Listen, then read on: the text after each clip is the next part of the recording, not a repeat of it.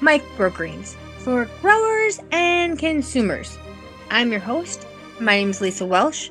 I am co-owner of Vitality Farms Company, LLC in Lakeland, Florida, as well as I am the director for the International Microgreen Growers Association of Florida. So today, I thought I'd give you guys a chance to listen to, whatever I would like to talk about. Hi everyone, you're listening to Microgreens for growers and consumers, and I'm your host, Lisa Welsh, owner of Vitality Farms Company in Lakeland, Florida, and also the director of the International Microgreen Growers Association, also from Florida. So I hope you guys are having a wonderful day today. So today I thought we'd kind of talk about Florida, because I live here, and I like my state. It tends to have a lot of fun things to do. So, as you know, there's a lot of companies in Florida, and a lot of companies are doing some really good things.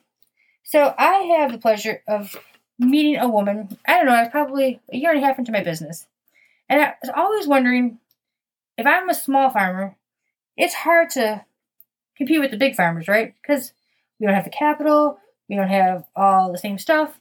There's got to be a way for us small farmers to work together to kind of, source different things, come up with different concepts and ideals. And so you start to wonder, are there companies out there that are doing such a thing? Well, I found a company called HydroPro Sales. And what they did was, it's run by a wonderful woman named Barbara Langford. And what I've had the pleasure of doing was talking with her about several different things. And you guys know me, so I always got a concept or a strategy I want to try. But the cool part was I was able to talk to her, and because of her knowledge in the industry and just her background in general, she was able to help me find products that might work for my concepts or just different things like that. Or even where I could source material from or people who have done something similar and it didn't work. So it's always good to find people who know more than you know. But let's admit it. You don't know everything. So today I have with me Miss Barbara Langford, and she's going to talk to you guys about, just what she sees or what her life is like and what she does. But to me, she was an important and critical ally and resource that I've been able to utilize to grow my own business. She has insight and products that I knew nothing about, and she's always more than willing to go above and beyond and show you all her products and what she's doing, what she's got, and give you different things that you can take back to your market. So, Barbara, how are you today? I'm good, Lisa. Thank you for having me. No problem. So, what does HydroPro Sales do? Well, HydroPro Sales is, we're sort of multifaceted. We're a manufacturer's rep for a major Canadian peat producer. We're also a manufacturer's rep for a coir importer, if you know what coir is, the coconut fiber that a lot of people use to grow microgreens in. And I also rep a company that is one of the only companies that is bringing in jute fiber, jute growing mats that are pretty much used specifically for microgreens, and they're fantastic. A lot of people are more familiar with hemp, but I've found that the jute mats, they're so much tougher and stronger, and they have a lot of the same properties that hemp has, and they're an excellent growing media for microgreens. It's one of my favorite growing media for microgreens. Yeah, I've used the hemp too. We used hemp once, and honestly, it was so hard to cut. I never used it again, and that's only because I just wasn't able to cut it. And I called the guy we got it from, and he told me a machine I could buy that would basically cut it for me. But at the point where I got to buy extra equipment to do something, I'm not okay with it because It didn't seem like there was that big of a difference to us when what we were growing. So right. Well, the jute that I have comes pre-cut in 10 by 20 sheets, which most of you out there, if you're growing in 10 by 20 trays, you don't have to cut it. It comes in 10 packs, or I should say packs of 10 by 20 sheets. And it's really a great a great media for microgreens. And it's tough. It's tough too. It's so tough that I have actually, when I've been growing for research and development, used it as a rag to clean out my trays, which it does a great job at. It sort of has the consistency of one of those green scrubby pads. Oh, yeah. I use those.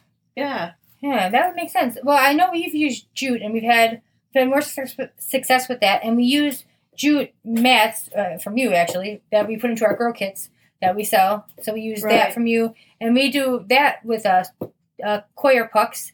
And we even had to put some hemp mats in there because we had some hemp left over. So we would cut it down, and then we would give it to consumers to try it, so that we would give our grow kits with multiple different mediums, so they would have a chance to experiment with multiple forms. That's a great way to sell to consumers, is to offer them, several different growing media so that they can experiment with different ones. And not only that, some seeds grow better on some growing media than others. I mean, a lot of people think that sunflower has to be covered with soil so that it sheds its seeds.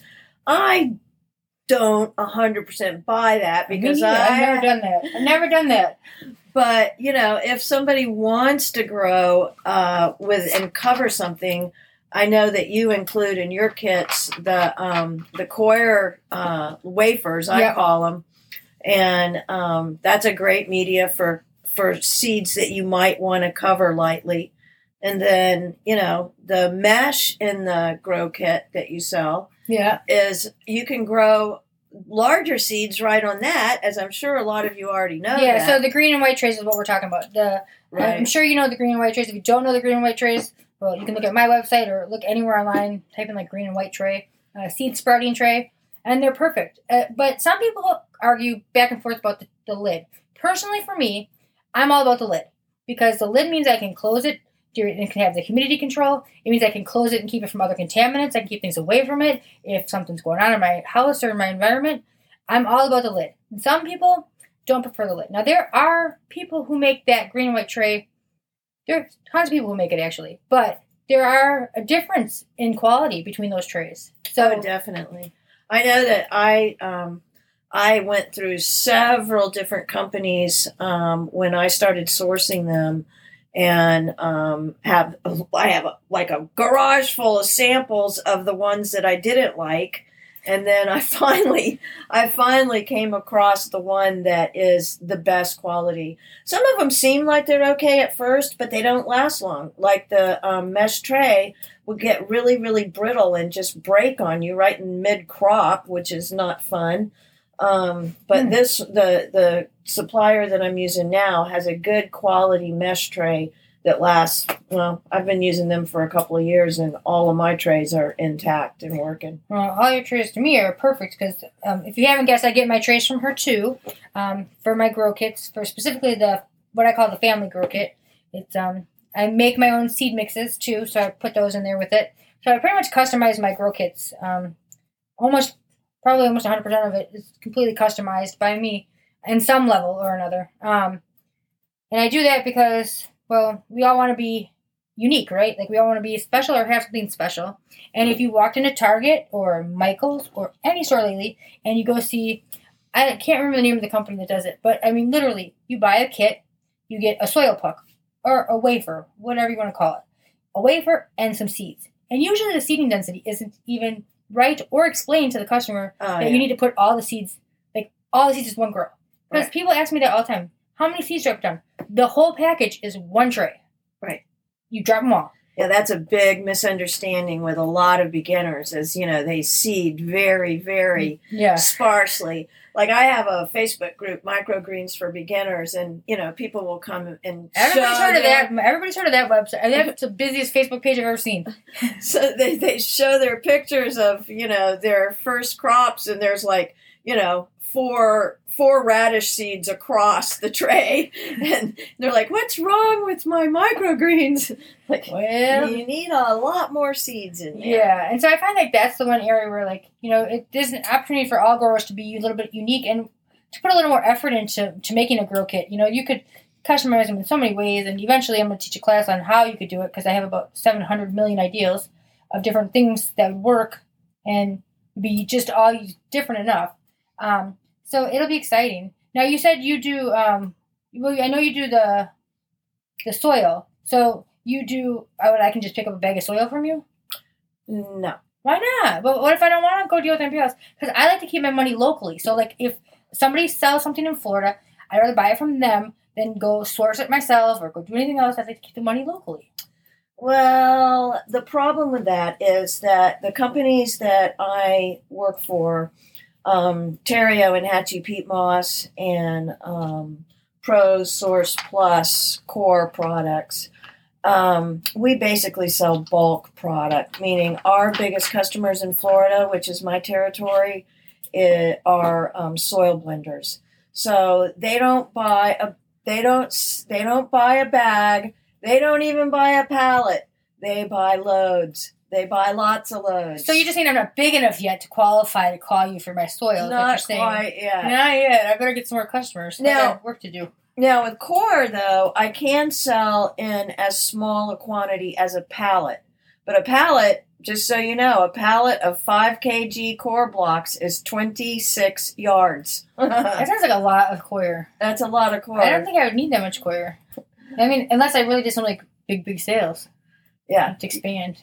Yeah, I think a greenhouse would be able to probably handle Core blocks. Yeah. But I wish I could sell smaller quantities, but basically, unless it comes down to the really small quantities, like the 1 liter or the 2 liter bags, or the 10 liter bags, we do sell those of Core. Which actually, that 10 liter block, it's a smaller block. It's a little bit less than 1 kg, 1 kilogram.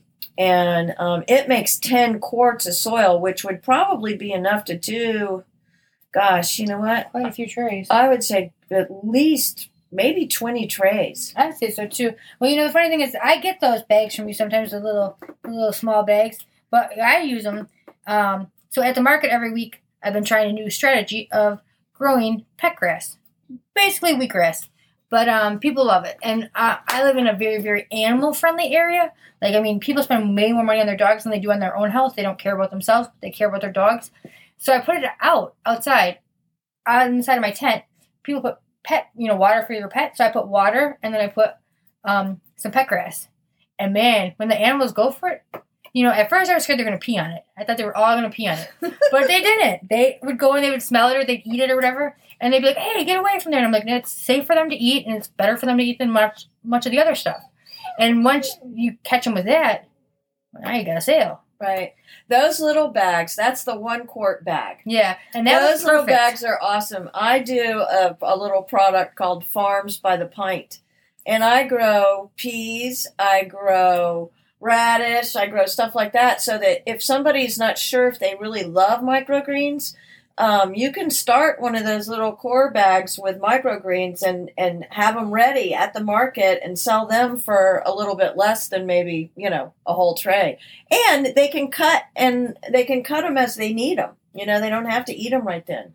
Sure. Plus, they're also perfect for kitchen farming, like that technique where, when you're cutting up scallions and you leave the roots on, you can plant those roots. And I keep one going all the time. You plant those roots of your scallions, the part that you don't eat, and they grow scallions again. And I've got them growing right on my kitchen windowsill right now in one of those little 1 quart Core bags.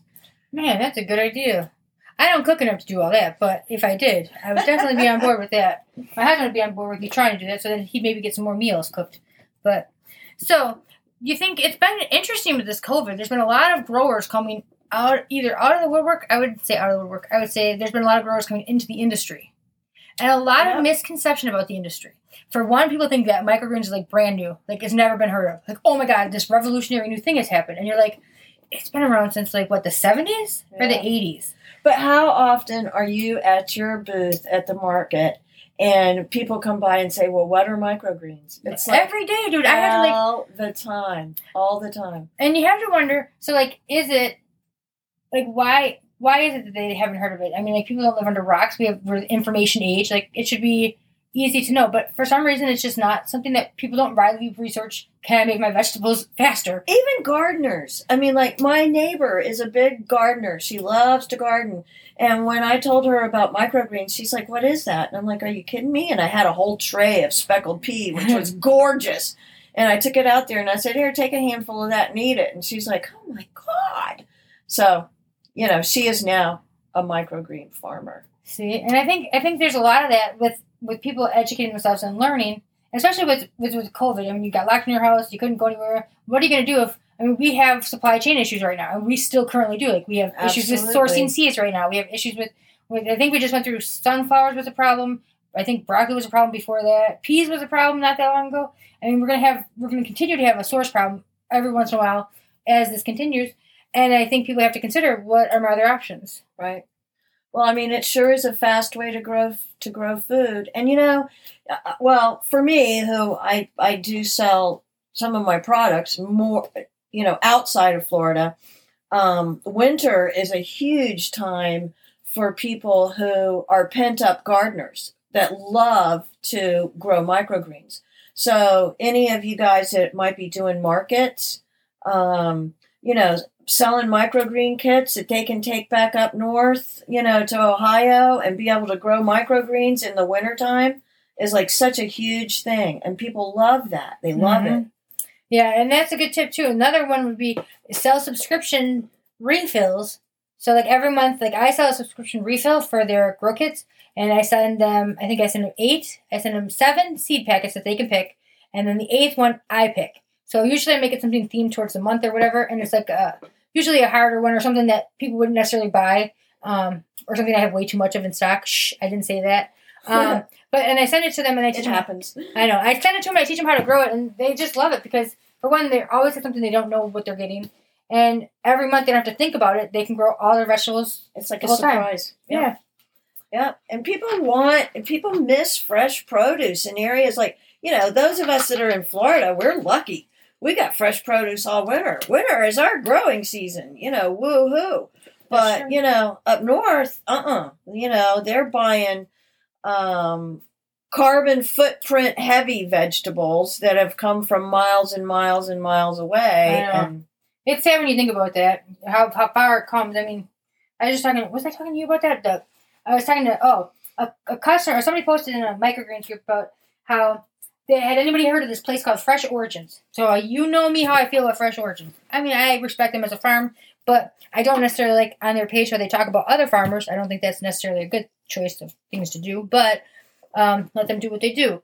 But they do, I mean, fly their microgreens all over the country. I mean, they go everywhere. Mm-hmm. I don't necessarily know if me as a farmer, that's not the kind of footprint or impression I want to leave on the world. I have no desire to put fresh produce, only a few days old, in an airplane, fly across the country and say that that's fresh or local. Right. Because I don't feel it is. It's not. But, you know, they do what they do, and, you know, they have customers that pay for it, so that's up to them. But I think that one day it'd be nice to kind of go for everything local. And, like, literally I'm working with FDAX right now. We're going to do a survey and try to figure out how many microgreens are sold in the state of Florida exclusively, how much of it is contributed from Florida farmers, and then if there's enough Florida microgreen farmers to fill that need. Right. And so that'll be interesting to start working on. So you guys stick around and wait and hear on that. And otherwise, I'm going to let you go, Miss Langford, because we like to keep our episodes nice and short.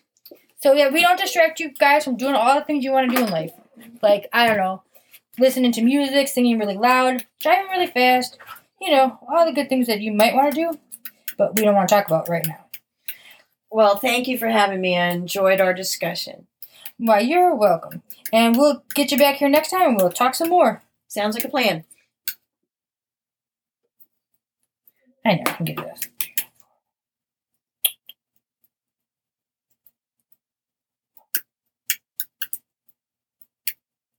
Good thing that I can just shut this off whenever I want. Because, like, I always do this. I can never remember the passwords. Because they're different on each computer. Well, that's a long password, too. I know. Let's see. Is it Florida microgreens? I wish. That'd be easy. Yeah, there you go. But yeah, the girl who edits it for me, she just does a good job. So, microgreens for growers and consumers. I'm your host. My name is Lisa Welsh. I am co-owner of Vitality Farms Company, LLC in Lakeland, Florida, as well as I am the director for the International Microgreen Growers Association of Florida. So today, I thought I'd give you guys a chance to listen to, well, whatever I would like to talk about.